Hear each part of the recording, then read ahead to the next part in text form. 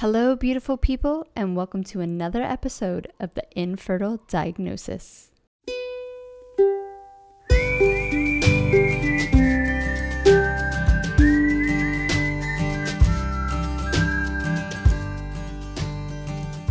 Welcome to the first episode of Closer Today with me, Monica Cox from MyMindfulMe.com. Closer Today are going to be little mini episodes within the Infertile Diagnosis in which we share a clip that you might not necessarily stumble upon in your Google search. Sometimes these will be pure inspiration, much needed support, or important knowledge about true fertility health, not just what's happening around your lady bits. For the first Closer Today, I wanted to share Cara DeFries's TED Talk. There was two key issues that I just absolutely loved about this. One was sharing your story. For her, she started a blog because writing was just simply natural to her. It was pretty private. And then after a while, she discovered the power of sharing. I felt the same way at the end of my journey. I felt like I had stumbled upon a bit of infertility that just wasn't being talked about during the time. And still, really to this day, is kind of a subnote, something people stumble upon like I did after years and years of trying. And that's finding what's really happening within your body to be causing all these issues. This leads on to the second point that Cara probably wasn't trying to make, but I interpreted it this way. Her infertility ended up exposing cancer. And I know this is a very rare case, and please do not go Googling infertility in cancer. I wanted to share this clip because Cara had enough sense to know that something was wrong and to act upon it and go to the doctor. And I don't think she had to do a lot of demanding, but really insist this get thoroughly looked into. Again, I truly don't think Cara intended this TED Talk to be about finding the root cause of your infertility. She was simply sharing her story and raising awareness about infertility and cancer. But for me, it truly highlights the importance of seeking what's really going on in your body. She delivers this talk with so much heart and a little bit of humor. I hope you enjoy it just as much as I did. The having kids part, though, never quite played out the way it does in movies where, at the mere drop of a hat or a quick sneeze, you get pregnant. I mean, let's face it. As women, we spend our 20s praying we get our period, and then we spend our 30s hoping we don't. After a couple months went by of not getting pregnant, I went to the doctor to see what was going on. And when I got there, are you kidding me? It's called an infertility clinic. Infertility. Really, people? Like, we don't know that we're having problems trying to get pregnant. Couldn't we at least be aspirational and call it a fertility clinic? The doctor ran some tests and diagnosed me with polycystic ovary syndrome, or PCOS, which affects about 1 in 10 women of childbearing age. PCOS is a hormonal imbalance, and it makes your periods all wonky, and it makes it difficult to get pregnant. And bonus, it gives you unwanted hair in really sexy places like your breasts and your chin. Awesome. So this was all new to me. So I did what most people do. I Googled it, which, depending on the search results, can either be the best or the worst thing you can do. There was so much out there. But I also did what comes naturally. I wrote about it. I initially started my blog as a place to keep track of my doctor's visits, my health, my state of mind. It was private, really, nothing much more than a journal to keep track of everything. I didn't tell anybody about what was going on, though, because I felt embarrassed and betrayed that my body couldn't do the one thing I wanted it to: have a baby. It's funny when you think about things like that. It's like, well, this is what I want to do, why can't I do it? And being goal-oriented, that kind of was confusing to me. But what I discovered was that as I slowly started telling friends about what I was going through, they opened up to me and said, oh, we've been having problems too, which blew me away, because up until the moment I told them about my problems, I had no idea, none, that they were having issues too. The worst feeling in the world is the feeling of isolation. Then I got mad that we as women are conditioned to not talk about these things. And that's crap. These are exactly the types of things we should be talking about with each other. It's like this secret society that nobody wants to talk about and nobody really wants to be a part of. So I made the very personal decision to make my very private blog public. Of course, I changed the names to protect the innocent from the litigious.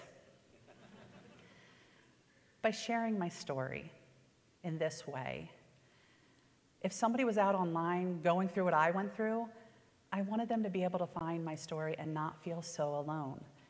I also wanted to empower women to feel like they could talk about these things so they wouldn't feel that sense of isolation that I had. So CasaDeFrias.com was born. Our struggles continued, and I began to ponder whether I wanted to continue down the road of Western medicine that included dyes and pills, and more pills, and doctor's visits. For a long time, I'd taken a holistic approach to my health, including visiting a chiropractor and a massage therapist. So it didn't seem at all strange to me when, by sheer providence, acupuncture came up as an option.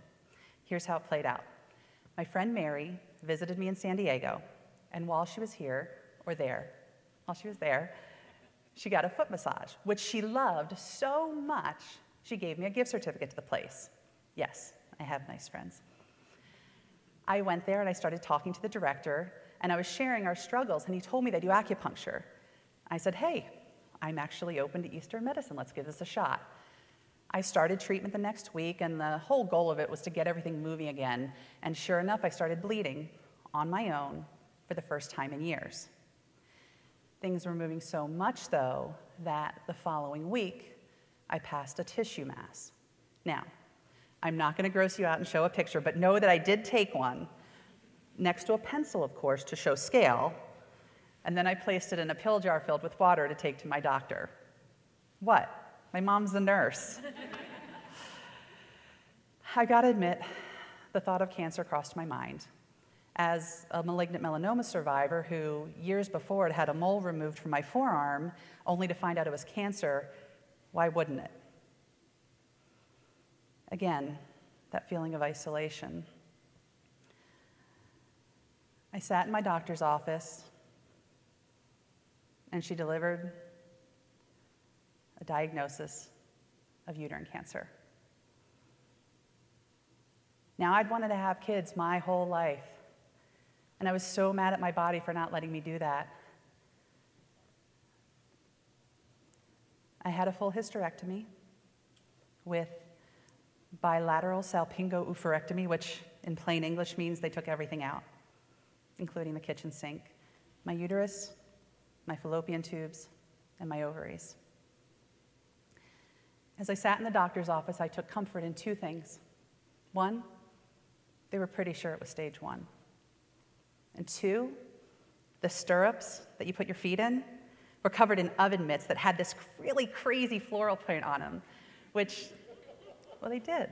They looked like the ones my grandmother used to use in her kitchen. And that made me smile.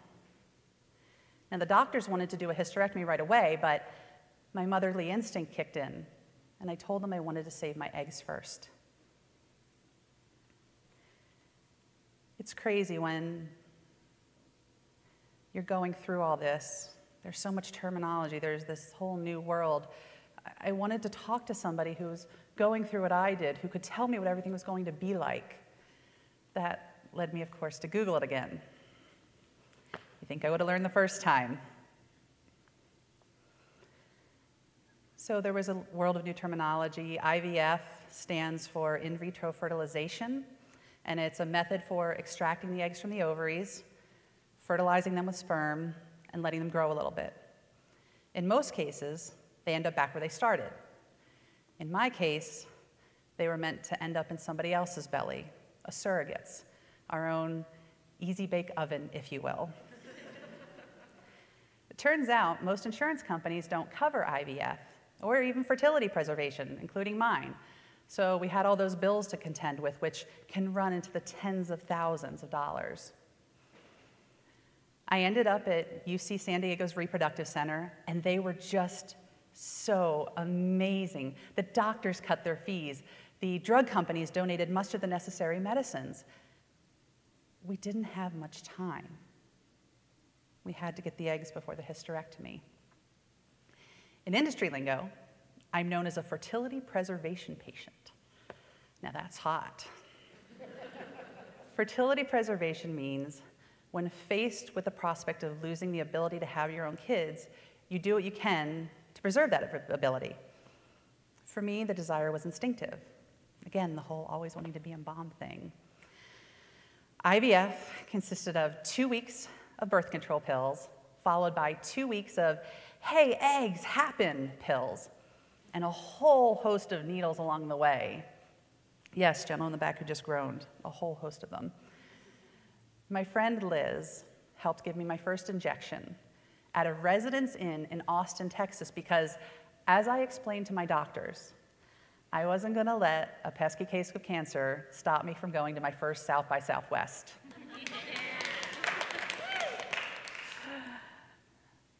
I gotta admit, there were times along the way when the general suckiness of it all settled in for a little bit. In the weeks leading up to the egg harvesting, the doctors did a blood draw every day to check my levels. Every second or third day, they do a transvaginal ultrasound to check the follicle size. Imagine them to be like Goldilocks. We don't want them too big or too small. We want them just right.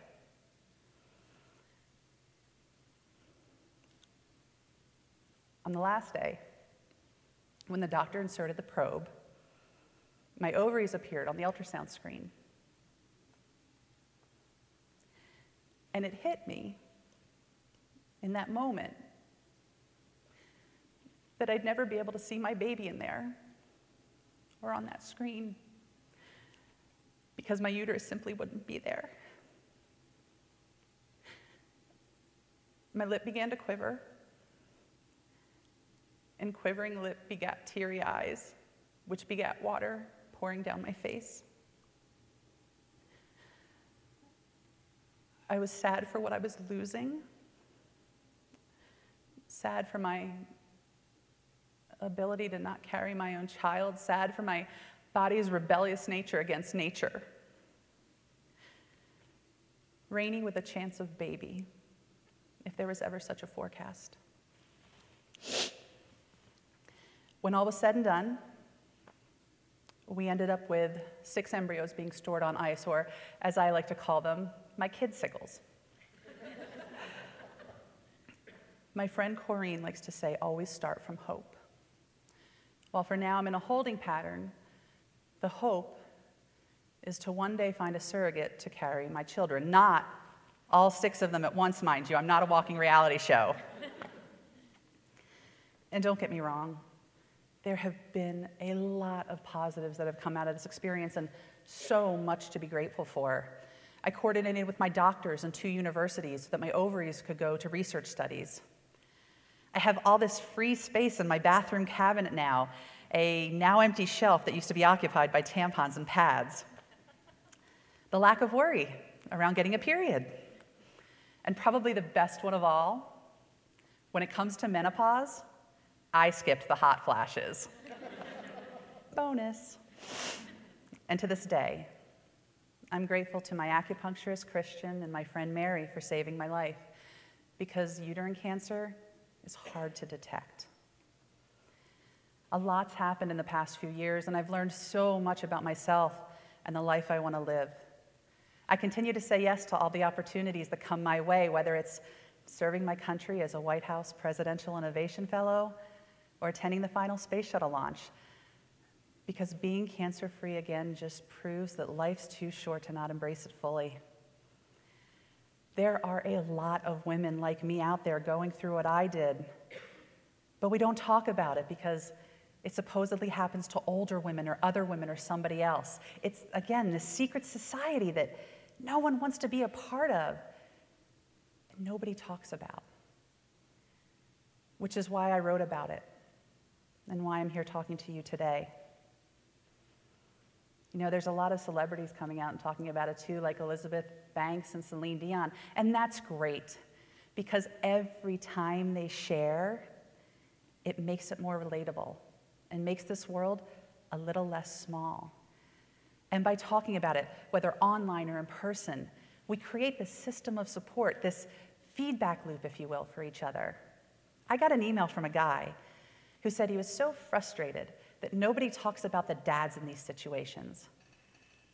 But after reading my story on my blog, he was inspired to start a support group for dads who are going through miscarriages. Turns out, trying to have kids is hard for a lot of us. I'd like to think it would suck a little less if we could just give ourselves permission to talk to each other about it. Thank you. I can honestly say that's the first time I've ever heard kidsicles. It's usually Frosties. So cute. I love it. And as Corrine would say, always start from hope. Kara's outlook on life and what has happened to her is truly inspirational. I hope this clip has got you a little bit closer to where you want to go, and maybe has given you a little insight on how to get there. You can check out this whole TED Talk over on YouTube. It's called Rainy with a Chance of Baby. And if you want to know more about Kara, go check her out at karadefrazy.com. That's it for me today. I hope you guys have a wonderful rest of your week, and we'll see you on Friday for the first episode of the Infertile Diagnosis with me and Sarah Clark. One more thing before you go. If you like what you're hearing, please leave us a rating and or a review. We would greatly appreciate it. Thanks so much, lady, and have a beautiful day.